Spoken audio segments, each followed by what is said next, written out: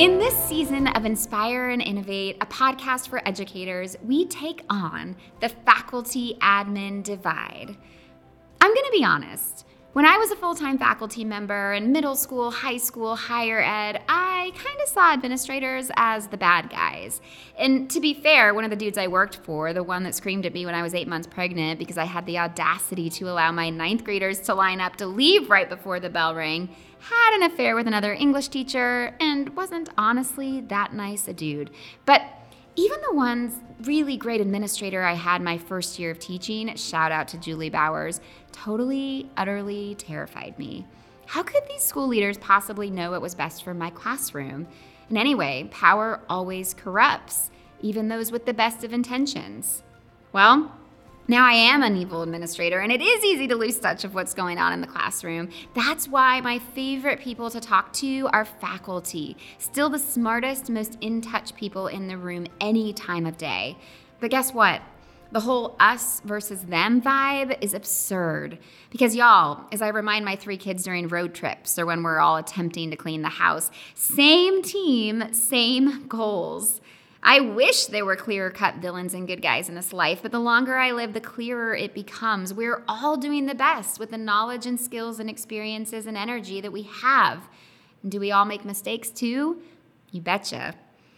That's why I dedicate this podcast season to a proverbial clearing of the air, saying what needs to be said, because the most vicious of cycles is closing the door to your echo chamber, rolling your eyes, and making comments to your buddies about those faculty or those admin.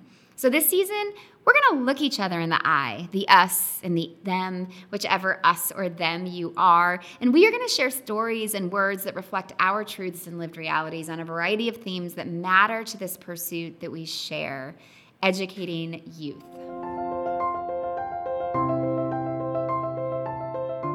Well, this is Mr. Julius, your host today of the Inspire and Innovate podcast, coming to you from currently blustery Jackson, Mississippi, and St. Andrew's Episcopal School. I'm here with guests Mr. Clay Elliot, head of middle school, and Dean Whitt, our fearless dean of students, to talk about that juicy perennial topic of school discipline, how we do it, where we see it heading in the future, and what best and/or innovative practices institutions like ours might consider into infinity and beyond. I figured I would begin the podcast episode with a little context and frame because while none of us have all the answers, I think that school discipline is an enduring, a challenging, it's an essential topic that all of us as educators and administrators are tasked with. How do we create systems that manifest tangible consequences while also accounting for social, emotional health of our students? Discipline's tough, and societally, we've been working as institutions of learning for decades, centuries even, to figure out how to do it best. And it seems that the more we wrestle with discipline and how to correct student behavior and enact policies that set clear, effective boundaries for kids and develop better practices to factor in those concerns like social emotional health, we realize that older models have failed many of the kids that we care so passionately about. For example, now we know that statistically speaking, detentions, suspensions, expulsions, traditional consequences for student misbehavior all really disproportionately affect students of color and students from low socioeconomic status. So how would we, as St. Andrews, middle and upper, characterize our discipline model? Yeah, that's a great question. I think our model is, the goal of a good discipline model is to be based around the mission of your school, and our model is based on a sense of restorative justice, but that phrase, I think, even more, it's really about responding and natural consequences, working with individual students in the moment, helping them to see and understand what happened and how to make a different choice next time. And so it's an educational model. And I think another big part of it is supporting students who might feel wronged or on the other end of that as well. And so we want to create a community where we're growing, where students feel comfortable talking about things that are happening to them. And I do feel like the best way to do that is through a sense that we're in this together and we're going to talk about things and learn and grow from them. And you really need clear boundaries and responses, but they may not be the old-fashioned detention or something like that. They tend to be more individualized. I would say that with restorative justice, you rely heavily on education at the beginning because people don't often understand or know the repercussions of their actions or what they've said to somebody. So it is about building relationships and making sure that they're aware. It's much easier after you've gone through some training and some workshops and had some education on the topic and talked to different people and heard different voices of how what you've said could impact the greater community, then the next time to have something that might be a little bit more of a traditional discipline method. So I think where people struggle is that you cannot be 100% restorative justice because schools still have to allow a space for some suspensions or expulsion depending on the activity, but not to go there or start there, but to make sure that there is a graduated ladder that everybody understands, and that after you know better and you've had the opportunity to do better, if you repeat it, then there's a pathway for that as well. I think that's really cool that you both sort of mentioned the educational piece of discipline and the importance of like teaching kids on the front end the why of discipline, and not just here's a corrective response to a misdeed or behavior. But maybe we could backtrack a little bit and just talk about RJ or restorative justice and what various definitions of restorative justice are, but perhaps more importantly, what our definition as an institution is of restorative justice, because I know that there's a lot of different understandings of the word. Yeah, well, restorative justice is a practice that has a lot of research behind it and some years of development. I'll speak generally. It's the idea of providing justice and restoring the community. You can see those words in there, and that the goal is to respond and enforce boundaries, and then find a way for the offender to re-enter the community having learned from the experience. Because we find when people are not able to re-enter the community in whatever way that might mean, whether it's feeling comfortable again in the classroom or not feeling that people are out to get them, when that doesn't happen, they're much more likely to do it again. So we want them to feel a part of it, because the most powerful positive incentive for behavior of any age is to feel part of something. And historically, systems that just punish end up creating an outsider sense for the person that's being punished. And then it does not, that lack of rebuilding that bridge keeps that person from re-engaging with the community and feeling sort of beholden to its norms and ideals. So for us, what it means is, as we talked about, it means when a student's making a mistake, understanding that letting them know that it was a mistake, and that you're working with them. It doesn't define them. They can grow and change. Teaching them how to handle themselves, both to avoid, but also how to handle themselves when they make a mistake, and what do they do, and what are their choices, and how do they learn from it. So we use a lot of workshops that Jen has put together that are on a whole variety of topics. She must have 20 of them by now, that allow that students read about and research and understand. They ask pretty complex questions. They give kids scenarios to work through, so that when they do something, they're not just sort of losing time, but they're using that time to learn and understand about it. And that's an important part. And then there's also the restoring with the peer, and trying to rebuild that. And sometimes that's sometimes the most challenging part, is helping everybody understand that restoration part. And I would say it's not so much like for that part being the challenging one of like forgiveness. It's helping the person who said something that caused some harm understand that it might take a couple years. It might be something that can be forgotten and moved past in a couple of days, and letting them understand and have support and see the counselors for what that looks like when you're struggling and you've done your work and you want to move on, but they're not exactly ready for you yet. And so providing that person with support, and it helps remove labels of like you're a good kid or a bad kid, or and just there are better choices to make.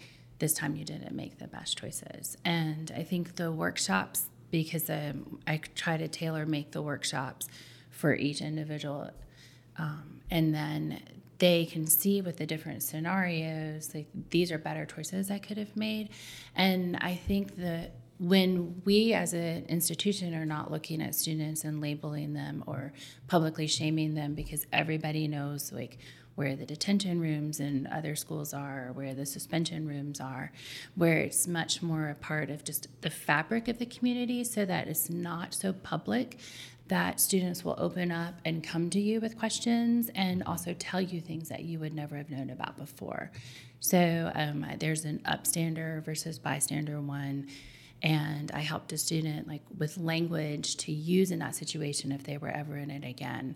And sort of, we went about our way because our allotted time sessions were up. And then maybe a month later, they came back in my office and said, I tried this over the weekend. It didn't work. I need different language to help for next time. So that's what the goal is really working towards, making sure that people go out into the world and succeed by making the better choices in that moment. So like, sort of to sum up, maybe, as a simple dichotomy, traditional sort of punitive discipline is less about teaching a kid the better choice to make in the same context and more about, punishing them for the deed. And restorative justice is more about, hey, let's talk about, right? Not telling the kid what went wrong so much as talking it out, understanding what went wrong and helping them understand what went wrong. And then sort of leading them to exposure of other choices that they could have made in a similar situation. Mm-hmm. Cool. There's always, at the end of every workshop, there's always a reflection piece. And one of the questions in the reflection piece is, how can we help you if you were to run into this situation, and where do you think you would struggle most with, so that we can have the resources ready to go? Clay, you mentioned, obviously I'm a teacher, so I come at this from that lens. And you mentioned recently in a faculty meeting that across index schools, like St. Andrews, we're feeling, or teachers are feeling, as though the shift to restorative justice has made teachers feel like they don't have recourse when they're trying to discipline, or perhaps they're like out of the loop maybe. And one thing I think is important to discuss is how we educate faculty on how to effectively implement restorative justice practices in their own rooms. And then what does that look like tangibly? Like, how do we teach teachers, practically speaking, on how to best use restorative justice in their classes? Yeah, I think that's a huge part of it, and it's something that we certainly need to continue to do here, and it's a big challenge. And it's also one that ranges for individual teachers. I think one of the things you discover as you make this shift is that there were teachers doing this all along. Absolutely, and quite a few of them. There are many teachers who never, even when you have detention systems, never give a detention, and they handle everything this way. They talk to kids when there's a problem. So what this sort of shift uncovers is that there are some people very comfortable operating in that milieu, and then there's others for whom it's a big change. It's a big shift away from what they're used to. And so it can be a real challenge. And also I think the individualization piece of it puts a lot of, straightforwardly, it puts a lot of stress for teachers and trying to think about it. When you're busy, when you're frustrated, having one thing that's easy to reach for is comforting, I guess. It is easier. And it's more immediate. And so I do think the training is really important, and it's something that, I think we're going to spend more time again next fall with as we get ready for the school year, because I do think, and I think also, ultimately a really well-run where we would like to get to, it's very teacher-centered. The teachers, it's their room and it's their environment, and the point is to restore the child and their relationship with the teacher. But it's very challenging to shift from, and people talk about it, in the research. It's like 4 years to sort of figure out how you're doing it, and then it's another 4 years to really shift the whole culture. And so that, they usually talk about 5 to 10 years total to make the change. And in addition, then you add in changes in the administration or changes in how it's functioning, and it can feel even bumpier. I think also one of the challenges is figuring out it's not a one size, like detention, suspension, expulsion is sort of one size fits all for every school, and this is not. So we can't just take a restorative justice system that another school has and put it into our school and expect it to run, because they have different people and they run it differently. And so some of the process to shifting is figuring out what's right and how it looks here and who needs what support. So it's not an easy process. And I think we want to make sure we support teachers and do some more development, and also maybe figure out how to continue that shift and give more teachers more voice in the structure of it. I think that's important. When I've been when I pushed a school through this in previous, we actually had a teacher committee design the shift and also research it. And I don't know all the details because it happened before I came here, but I'm not sure that is exactly how the shift happened here. But I think we can sort of recreate that to some degree here as we continue to move forward. Jen, how does that look coming from, the South, right? Like, I'm sure that all of us can remember historically our experiences with older forms of discipline. I remember the paddle.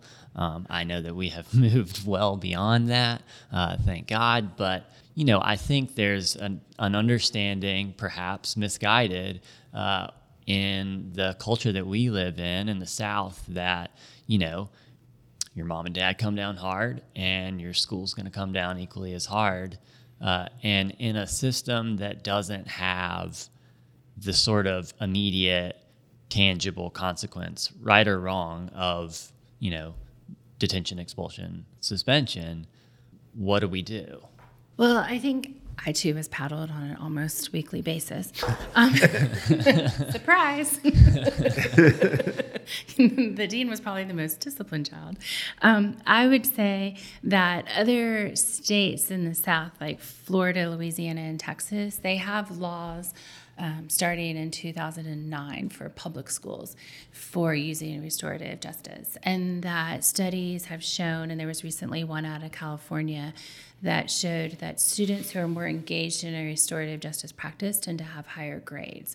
So it's not just about eliminating the disparity between classes and races, but it is also for the betterment of the student. And I think when we were growing up, the focus was more on you were just sit still, be quiet. The teacher was to tell you everything. And then there was that shift in education where the teacher was the facilitator of the material and you were working together. And as we move through what the repercussions of that model look like on our students today with this shift, because now these are parents who grew up in this model of the teacher works with us and facilitates us and we're in charge of our own learning and our own destiny.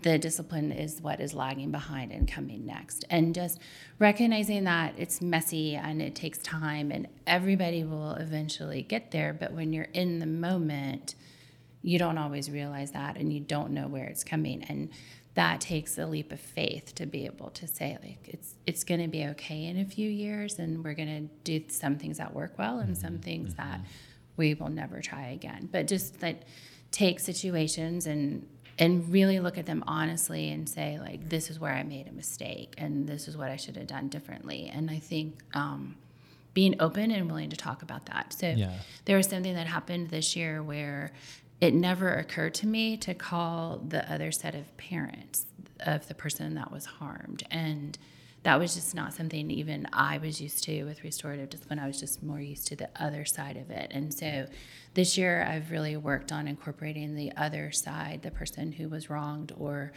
the teacher who was wronged, and really changing some of the ways that I approach it. And I think just being able to talk about things like that, like this is a better system now. But I wouldn't have known that without having made the mistake. I feel like really these conversations are more about like the conversation we're having and the conversations that you've been talking about are conversations about the need for conversation, which I know sounds a little meta, but I feel like the beauty of RJ is how communicative and vulnerable it is, and that's hard. Like there's real, like what you're alluding to in these examples that you just highlighted is like the possibility of failure, and like maybe it doesn't exactly work the first time or the second time or the third time or ever, but it's like that sort of noble and altruistic pursuit of like, I need to do this in order for, restoration to happen. I think the first time you can do circles, teachers can do circles, which is one of the, people say is the drawback of restorative justice, is those circles take a lot of time. And some schools do it very formally and they follow this 30-minute thing. Some are less formal. You just have to find your groove. But when you do that, you are turning over control. So if you have a student who is always on their laptop in class when they're not supposed to, and you know what you want the punishment to be, or you know how you want to handle it, and the first time the teacher sits in one of those circles and it's entirely up to the student to decide how he or she is not going, or they are not going to handle the situation and how they're going to make it better. And the teacher sort of has to let go and then trust in that, which is why we build in a 2-week, you can try it for 2 weeks. We decide that success isn't 100%, but they come up with their version of success. So success might be for some students 6 out of 10 times, or some students 8 out of 10 times. And then they track and monitor it. And then when they come back in 2 weeks, we review it. So we do always have a safeguard built in. This is one of those things where restorative justice kind of is counterintuitive. But if they've reached 3 times or they haven't done it within the first week, obviously this plan is not going to work. And then you have like an emergency second session. But if they make it the 2 weeks, we meet and then everybody talks together. And then one that was done recently, the student was like, well, now that I don't have my laptop on, I found that I can't stop talking to my friends. And so then we did a second circle, and then now they have a doodle pad. So they doodle to like, because, you will find a byproduct problem sometimes. It's like pulling a thread. Well, and I think, it is hard and tiring, but empathy is hard. And and that's one of the things when I was in the past, when I was looking at this process, there was a situation I like to talk about. There was a boy, sort of brash, typical boy, seemed very full of himself. And we had only like white socks, or maybe white and black or something like that socks, and he wore red. And teacher got frustrated, this boy's wearing red socks and we need to, and then you sit down and you take a moment to listen. And the boy's parents had just gotten divorced. He woke up at dad's house. The only socks he had were red socks. And parents are very sensitive. He didn't want to have to call mom and and so when the reality is 90% of the time when you dig into what's happened with a kid, there's something like that behind there. That kids don't sit there and scheme to cause great pain. It generally just happens through misguidance or not paying attention, or even things beyond their control. And so that empathetic moment is really important. And I think we need to take time to do it. And I think it is additionally challenging right now as we're dealing with kids who are, due to pandemic and other societal pressures, they struggle with sort of what we would, and some of it's a little bit what Jen was talking about, the change in, teachers as sages and teachers and facilitators. The students don't maintain classroom decorum in the same way that we want. And so when you're already frustrated because you're trying to manage them and then one of them does something wrong, like, to have the energy to stop and be empathetic is challenging. Absolutely. Yeah. We've sort of danced around and talked about this idea, but part of restorative justice is, in theory, that it helps eliminate or ameliorate at least like the problem of systemic racism in school punishment, and also is more considerate of socioeconomic status, trying to be at the very least in school discipline. And I know that topics about critical race theory and race are contentious right now, but it does seem pretty beyond debate that students of color, students from lower socioeconomic status, just based on the data, are disproportionately punished in previous models. My question, though, is, at least in my own research of restorative justice, is there isn't a whole lot of conclusive data on whether or not this addresses that problem fully, because we don't know. Like you said, it takes a long time to prove whether or not a restorative practice will work in a school district. I know, like I said at the beginning of the podcast, we don't have all the answers. What convinces us as educators, administrators at St. Andrews that this is the best strategy or the better strategy than the previous model? And then, what other things should we be looking for to make sure that St. Andrews and really all schools are being more mindful of the fact that, our students of color, our minority students, and students from different socioeconomic backgrounds are getting more punished? That's a complex question. I'll do my best. I would say what convinces me that this is the right direction is our mission, that it's in line with our Episcopal values and what we believe in the way we want to treat people, the way we want adults to treat each other, and the way we want to listen and before we judge. And so, and broadly speaking, regardless of outcome, these systems are more in line with our values.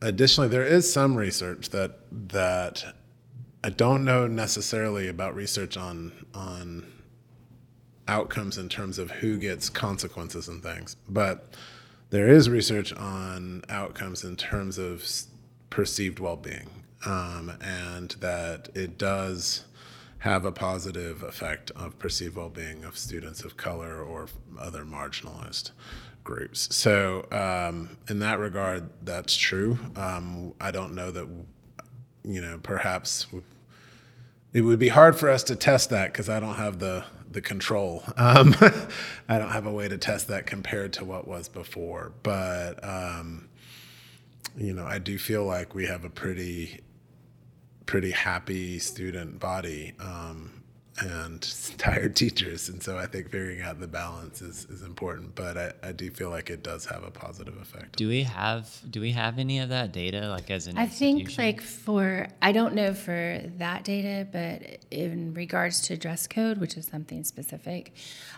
studies had shown that if you send a student to the office, they were disproportionately a minority or marginalized student. And then they had to call home and bring clothes to change into. Right. They were missing class time, which would impact their grades as well. And now we have a system in the upper school where if a teacher can report it, if they see somebody out of dress code, and then I send them an email at the end of the day, everybody gets the exact same email. They know that they've all seen a copy of what the email looks like to know it's not changed. The only thing that changes is if I say like your shorts or your top, and then it just says, please retire this from your wardrobe. Come talk to me if you have any questions about it. And that allows students to stay in class, and then also gives them a chance to come and talk to me about what they might think is in dress code versus not, and we can have a conversation about that. So institutionally, though, I don't know, I'm turning that over to Clay if we have any evidence beforehand. I'm new. Clay, I'm just interested in this, and I know this is it's hard to say, but is there any data that suggests that since we've moved more towards a responsive classroom discipline model / restorative justice model, that we've been less disciplinary of our minority students, or that we've seen a decrease in punitive responses to kids who might be less? I don't have that data. I'd have to go. And the reality is that I do think restorative justice helps, but I don't think it fixes this. Right. I mean, the one might hope it would help with this, but the reality is going to be that students from lower income families are going to come from different environments. This is an environment where they may feel like an outsider anyway, and that just alone, regardless of our discipline system, may lead to more friction for them. Mm-hmm. And so that's, I don't feel like it can completely, or anything can completely fix it, but I do feel like it helps, but I don't have any data. Well, my next question is from Mr. Lowe, who you heard in a previous podcast episode. And his question is about shame and how, so much about discipline is tied up in the student being disciplined, feeling ashamed. And his question is, when is it appropriate to, as he says, go mask off, which is to say, are there moments when, as an educator, we exercise that stern teacherly voice that says enough is enough, where we can do that without making a kid feel ashamed or embarrassed? Or is there some place for shame in our discipline system? I know this is a complex question.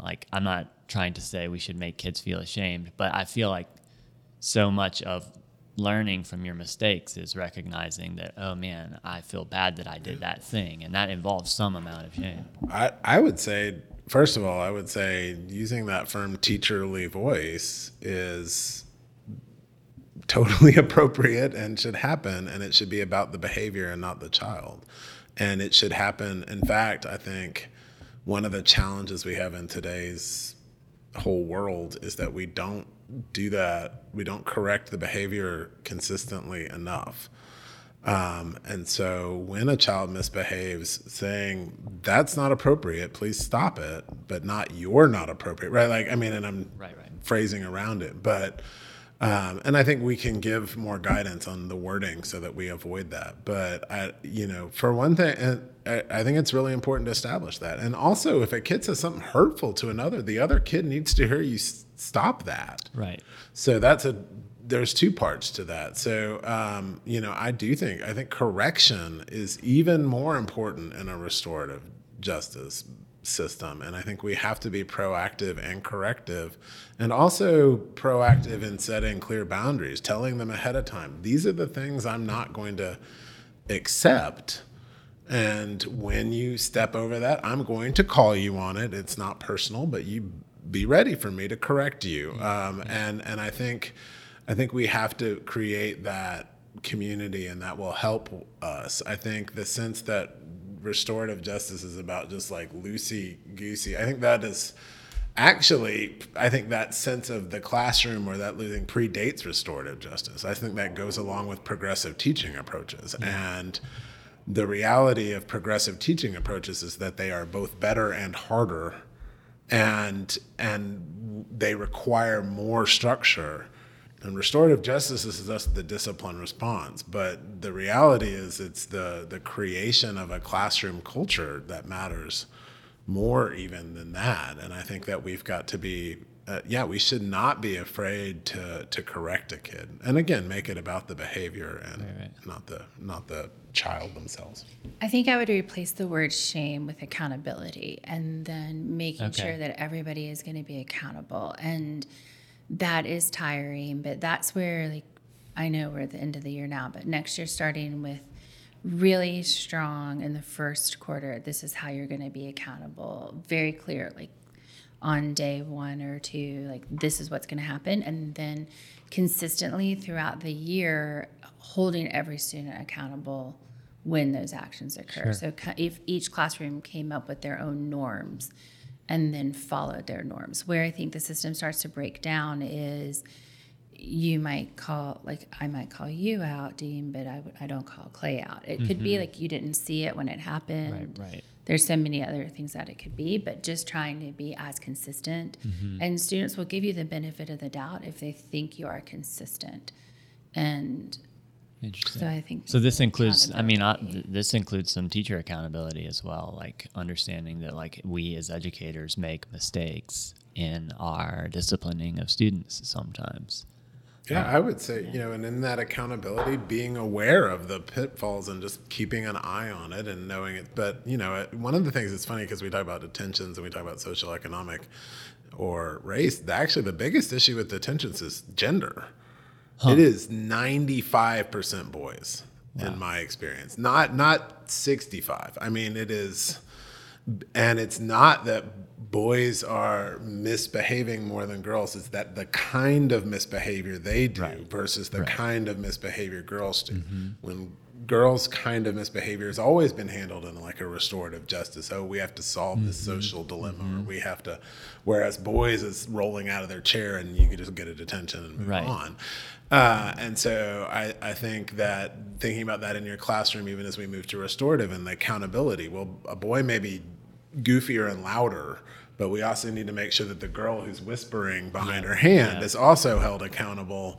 That and so that the boys, because very quickly the boys will say, well, it's just because they only notice the boys, and so and you can preempt that. You can say like, yeah, I notice you because you're loud, and she might have gotten away with a whisper. Yep, it's true. And thinking about how you construct that classroom is really important.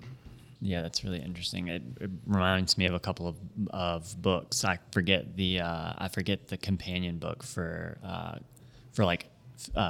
girl behavior, but Raising Cain is a great book on that subject.